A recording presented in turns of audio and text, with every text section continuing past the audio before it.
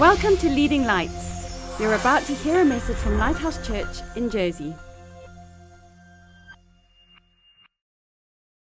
Praise the Lord. If you're a visitor with us, welcome. It's so great to have you. We often do series of sermons, so we'll do 3 or 4 sermons in a row, all around a particular topic. And the reason we do that is because that the way that we learn things as humans is often in blocks of time. The experts say if you meditate on something for 3, 4, 5 weeks, then it becomes part of your thinking, it becomes a habit, and it gets ingrained. And so we want to try and focus on an area for several weeks to just try and let the Word of God cause a change in our hearts.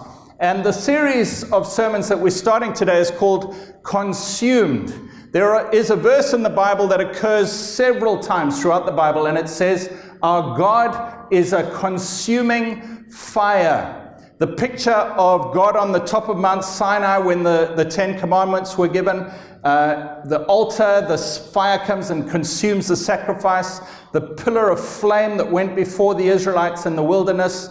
There's many, many pictures throughout the Bible of God as a consuming fire. Consume means eating up. He completely eats up whatever comes into his presence.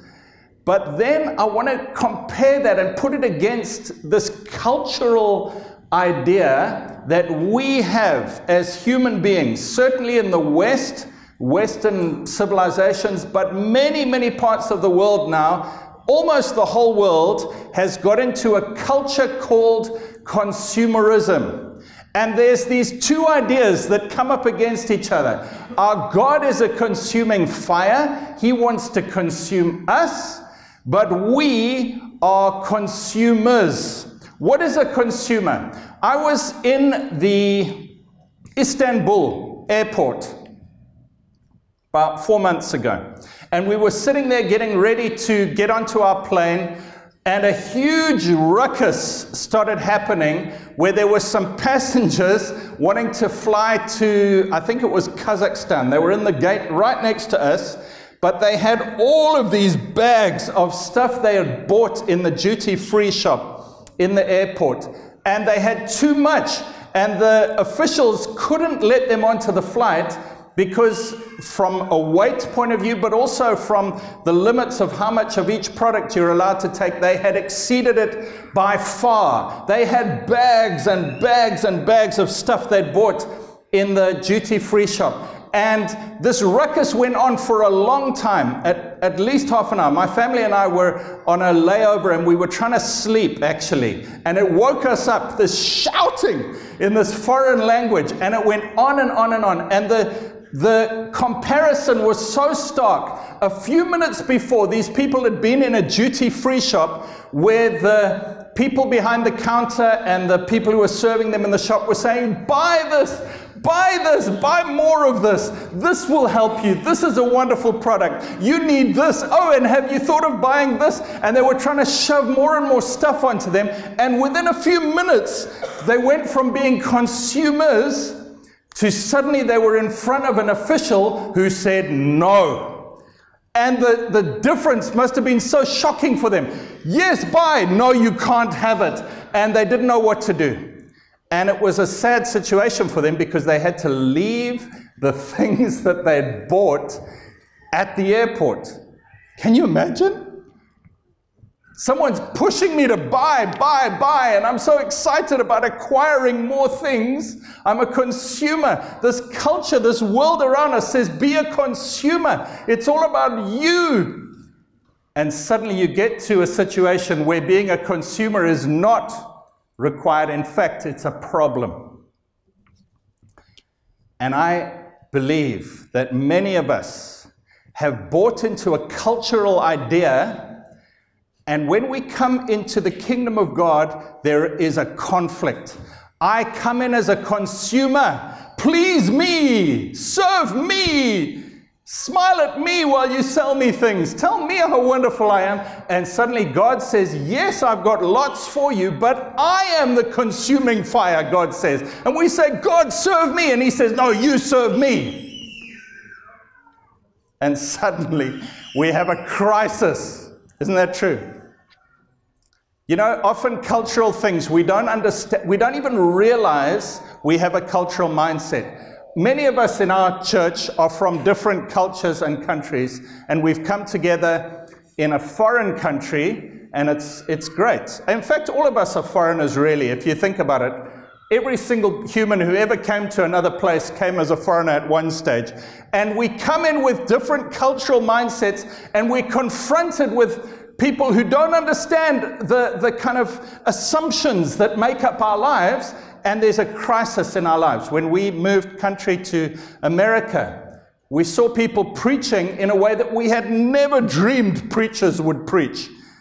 They wore flashy clothes and they danced on stage and sang their sermons and ended words with funny intonations. And I thought, what on earth is going on? This is culturally offensive to me. But I had to learn to listen for the voice of God through a cultural medium that I didn't understand. Culture can be something we don't even realize we have.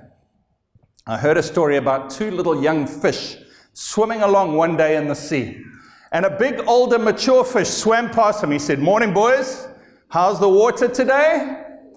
And the two little fish nodded and smiled. And as they swam past, when the older one had swam away, they turned to each other. And the one said, "What's water?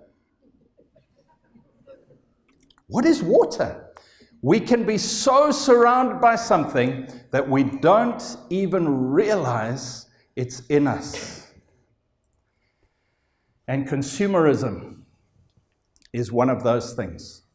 Consumerism is where you go into a shop and the way that the world is designed now, everything is designed to make you feel comfortable, happy, and the most special and important person in the world to get you to buy stuff.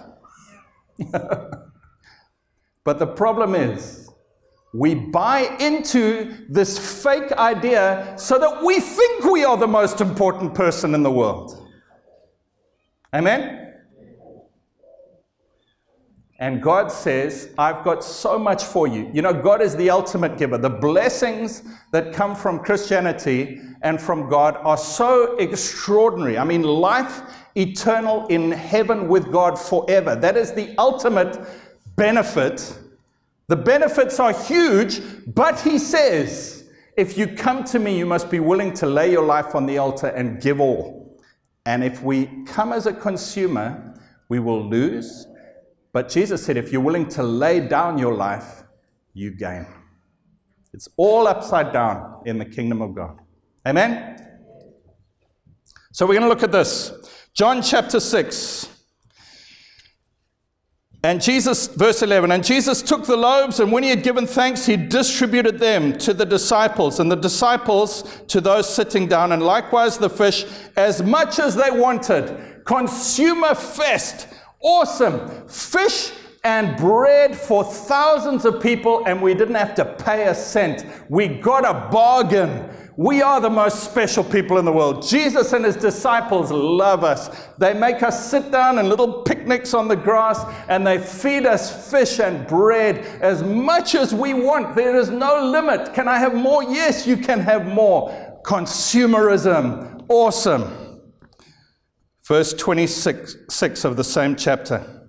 Jesus answered them and said to them, most assuredly I say to you, you seek me not because you saw the signs, but because you ate of the loaves and were filled. Do not labor for the food which perishes, but for the food which endures to everlasting life, which the Son of Man will give you, because God the Father has set his seal on him. What happened was the people were fed. And it was wonderful. You know, God wants to meet our needs. Amen? Have you heard of the prosperity gospel? And have you heard of there's some controversy about it? Have you? Can I just summarize for you what the controversy is? First of all, the Bible says hundreds of times that God wants to prosper us. But some Christians have sold Christianity and said it's not God that you're worshiping, it's actually the benefits that he'll give you, the prosperity. And that is the problem with the prosperity gospel is when people come looking for the blessings instead of the blesser, God himself. And so people say, do not preach that you come to God to get benefits. And that's correct. But then we go too far to the other extreme where we say God doesn't want to prosper you. He doesn't want to bless you. You've got to be miserable all your life. And that is an error as well. There is a truth in the middle which says God does want to bless you, but seek him, not the blessing. Does that make sense? And Jesus says to these people, he says, you've come to me for the blessing. That's great. Brother and sister, you've come to God because often, in fact, almost always, there is a blessing involved. God heals us. Hallelujah. God gives us peace. Praise the Lord. He forgives our sins. That's a benefit.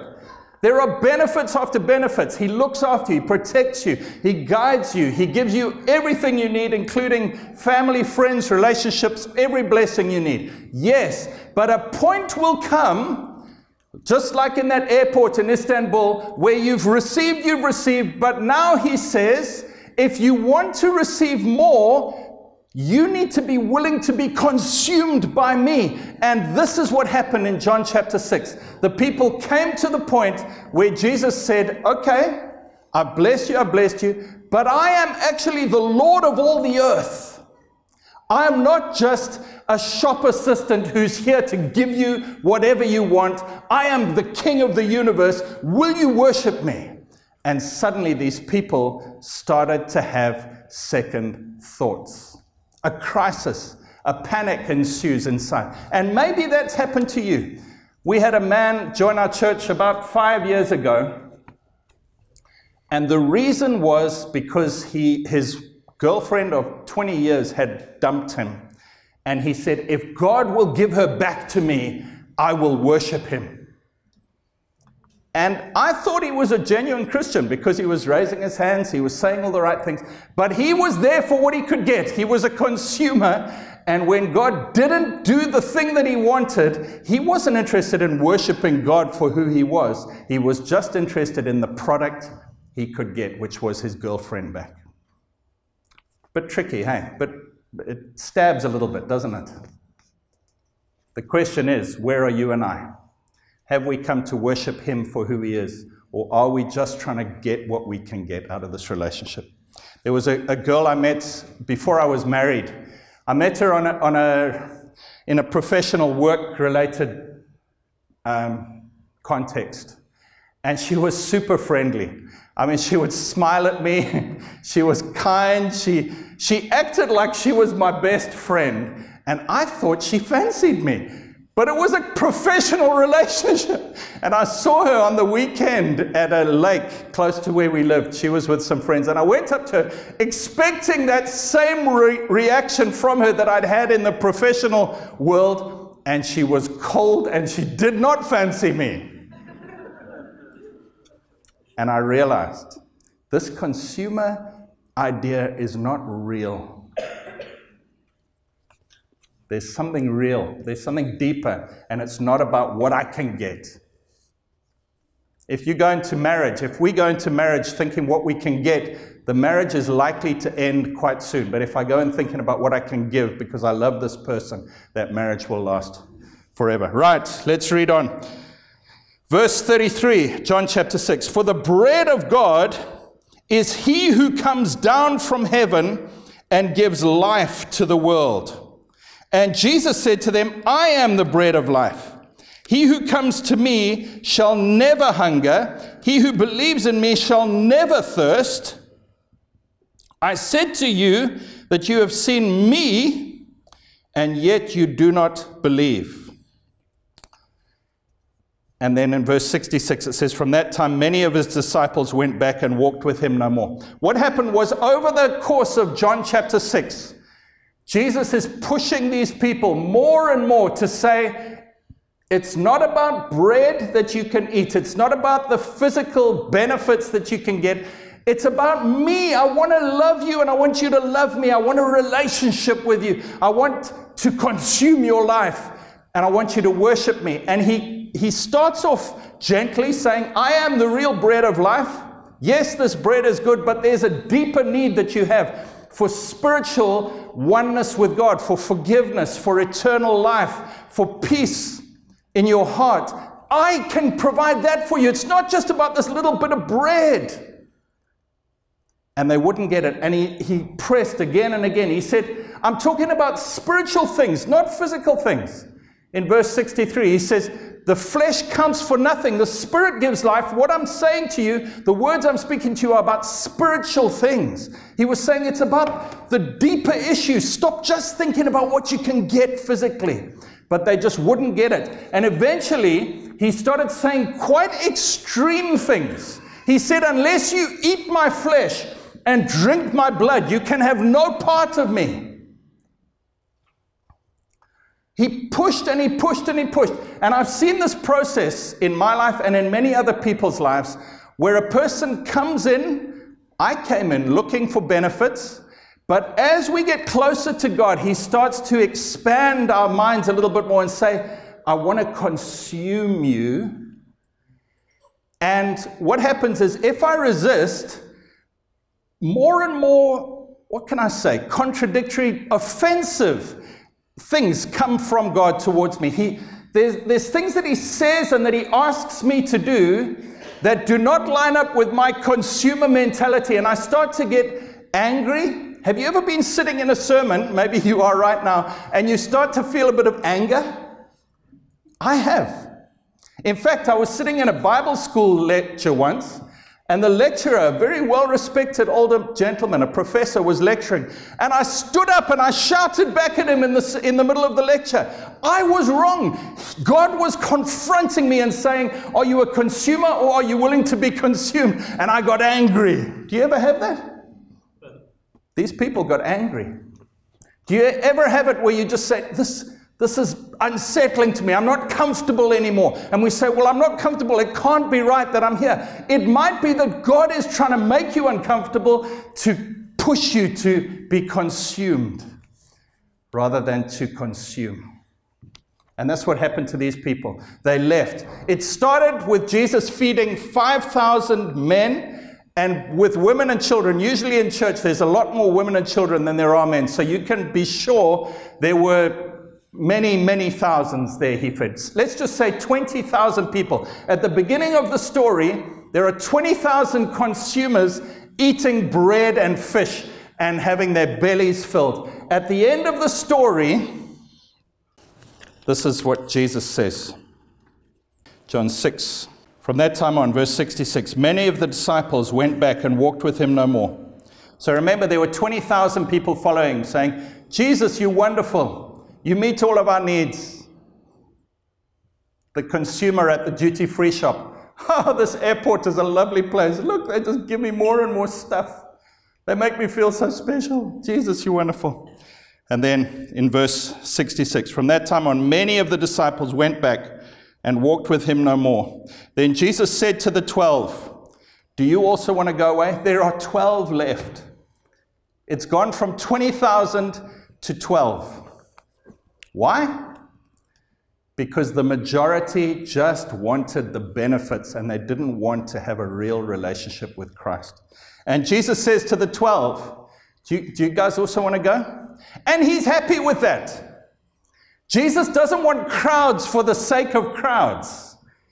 He wants genuine relationship with people. And you can't come into a relationship with Jesus unless you're willing to bow the knee and be consumed by him.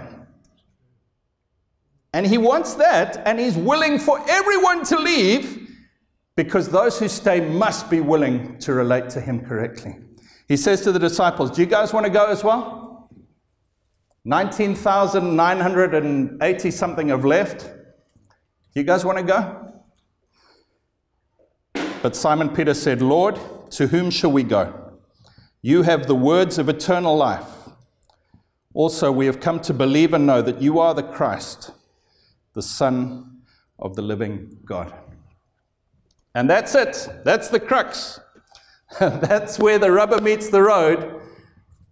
They came to the right conclusion. Lord, you have the words of eternal life. There is truth here. It's about what's true, not about how good I feel. And secondly, you are the Christ, the Son of the living God. There is a lordship issue here. You are God. And as Job says, Lord, even if you slay me, yet will I trust you.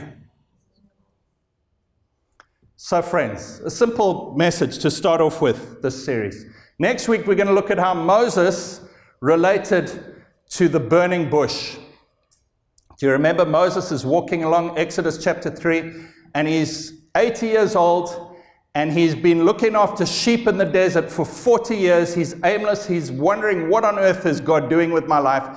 And it says he saw a bush that was on fire, but the bush was not consumed. And he said, I will turn aside and look at this bush. And as he gets closer, he becomes the bush that is starting to have a fire burning within him, but he is not consumed. And at the end of the story, he leaves as God's representative to speak to the most powerful Pharaoh in the world and set God's people free. And we're going to look at that process of how we go from being just anybody to being consumed by the King of Kings. And it's a wonderful story. And then in the third week, we're going to look at baptism, because the word baptism in the Greek is a word that means consumed. And there are 3 baptisms in the Bible. There's baptism in water, where a human being puts you underwater. There's baptism in the Holy Spirit, where Jesus puts you in the Holy Spirit. And there's baptism in the body of Christ, where the Holy Spirit puts me into the church, the body of Christ. And we're going to look at how that is a picture of us being consumed. But the main message that I want us to get is what Jesus said in Matthew chapter 16. He said, if anyone wants to come after me, he must deny himself, take up his cross, and follow me. If anyone wants to prioritize his own life or save his own life, he will lose it. If you want to be a consumer, it doesn't end well.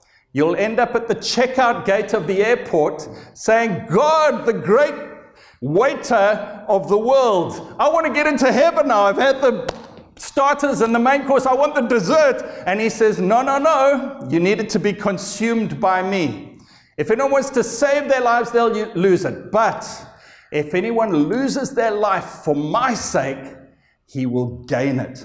What would it profit a man if he gains the whole world but loses his very soul? God wants you saved. He's given everything to you and made everything possible for you to receive all the blessings. But he just says one little thing. Are you willing to throw out this cultural mindset that says the world exists to serve me? And are you willing to say, God, I am willing to be consumed by you? And friends, it is a mindset. It's something that we need to change in our minds and our thinkings. I can say the words, God can give you the strength and the help, but you need to say, God, I am choosing today to stop looking at everyone and everything to serve me. I am not the most important thing in the universe. You are. Amen? So let's stand and pray together.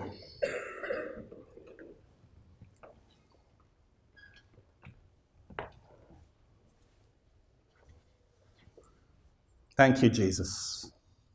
Lord Jesus, you are so patient and gentle and kind. You give us so many chances again and again and again to get this right. Lord, we mess up so often, and yet you still keep saying again and again, come on, let's try again. Father, I thank you for giving us another chance today to get this right. And Lord, for myself, I come before you and I say, God, for the times that I've treated you like a waiter who will serve me, I am sorry.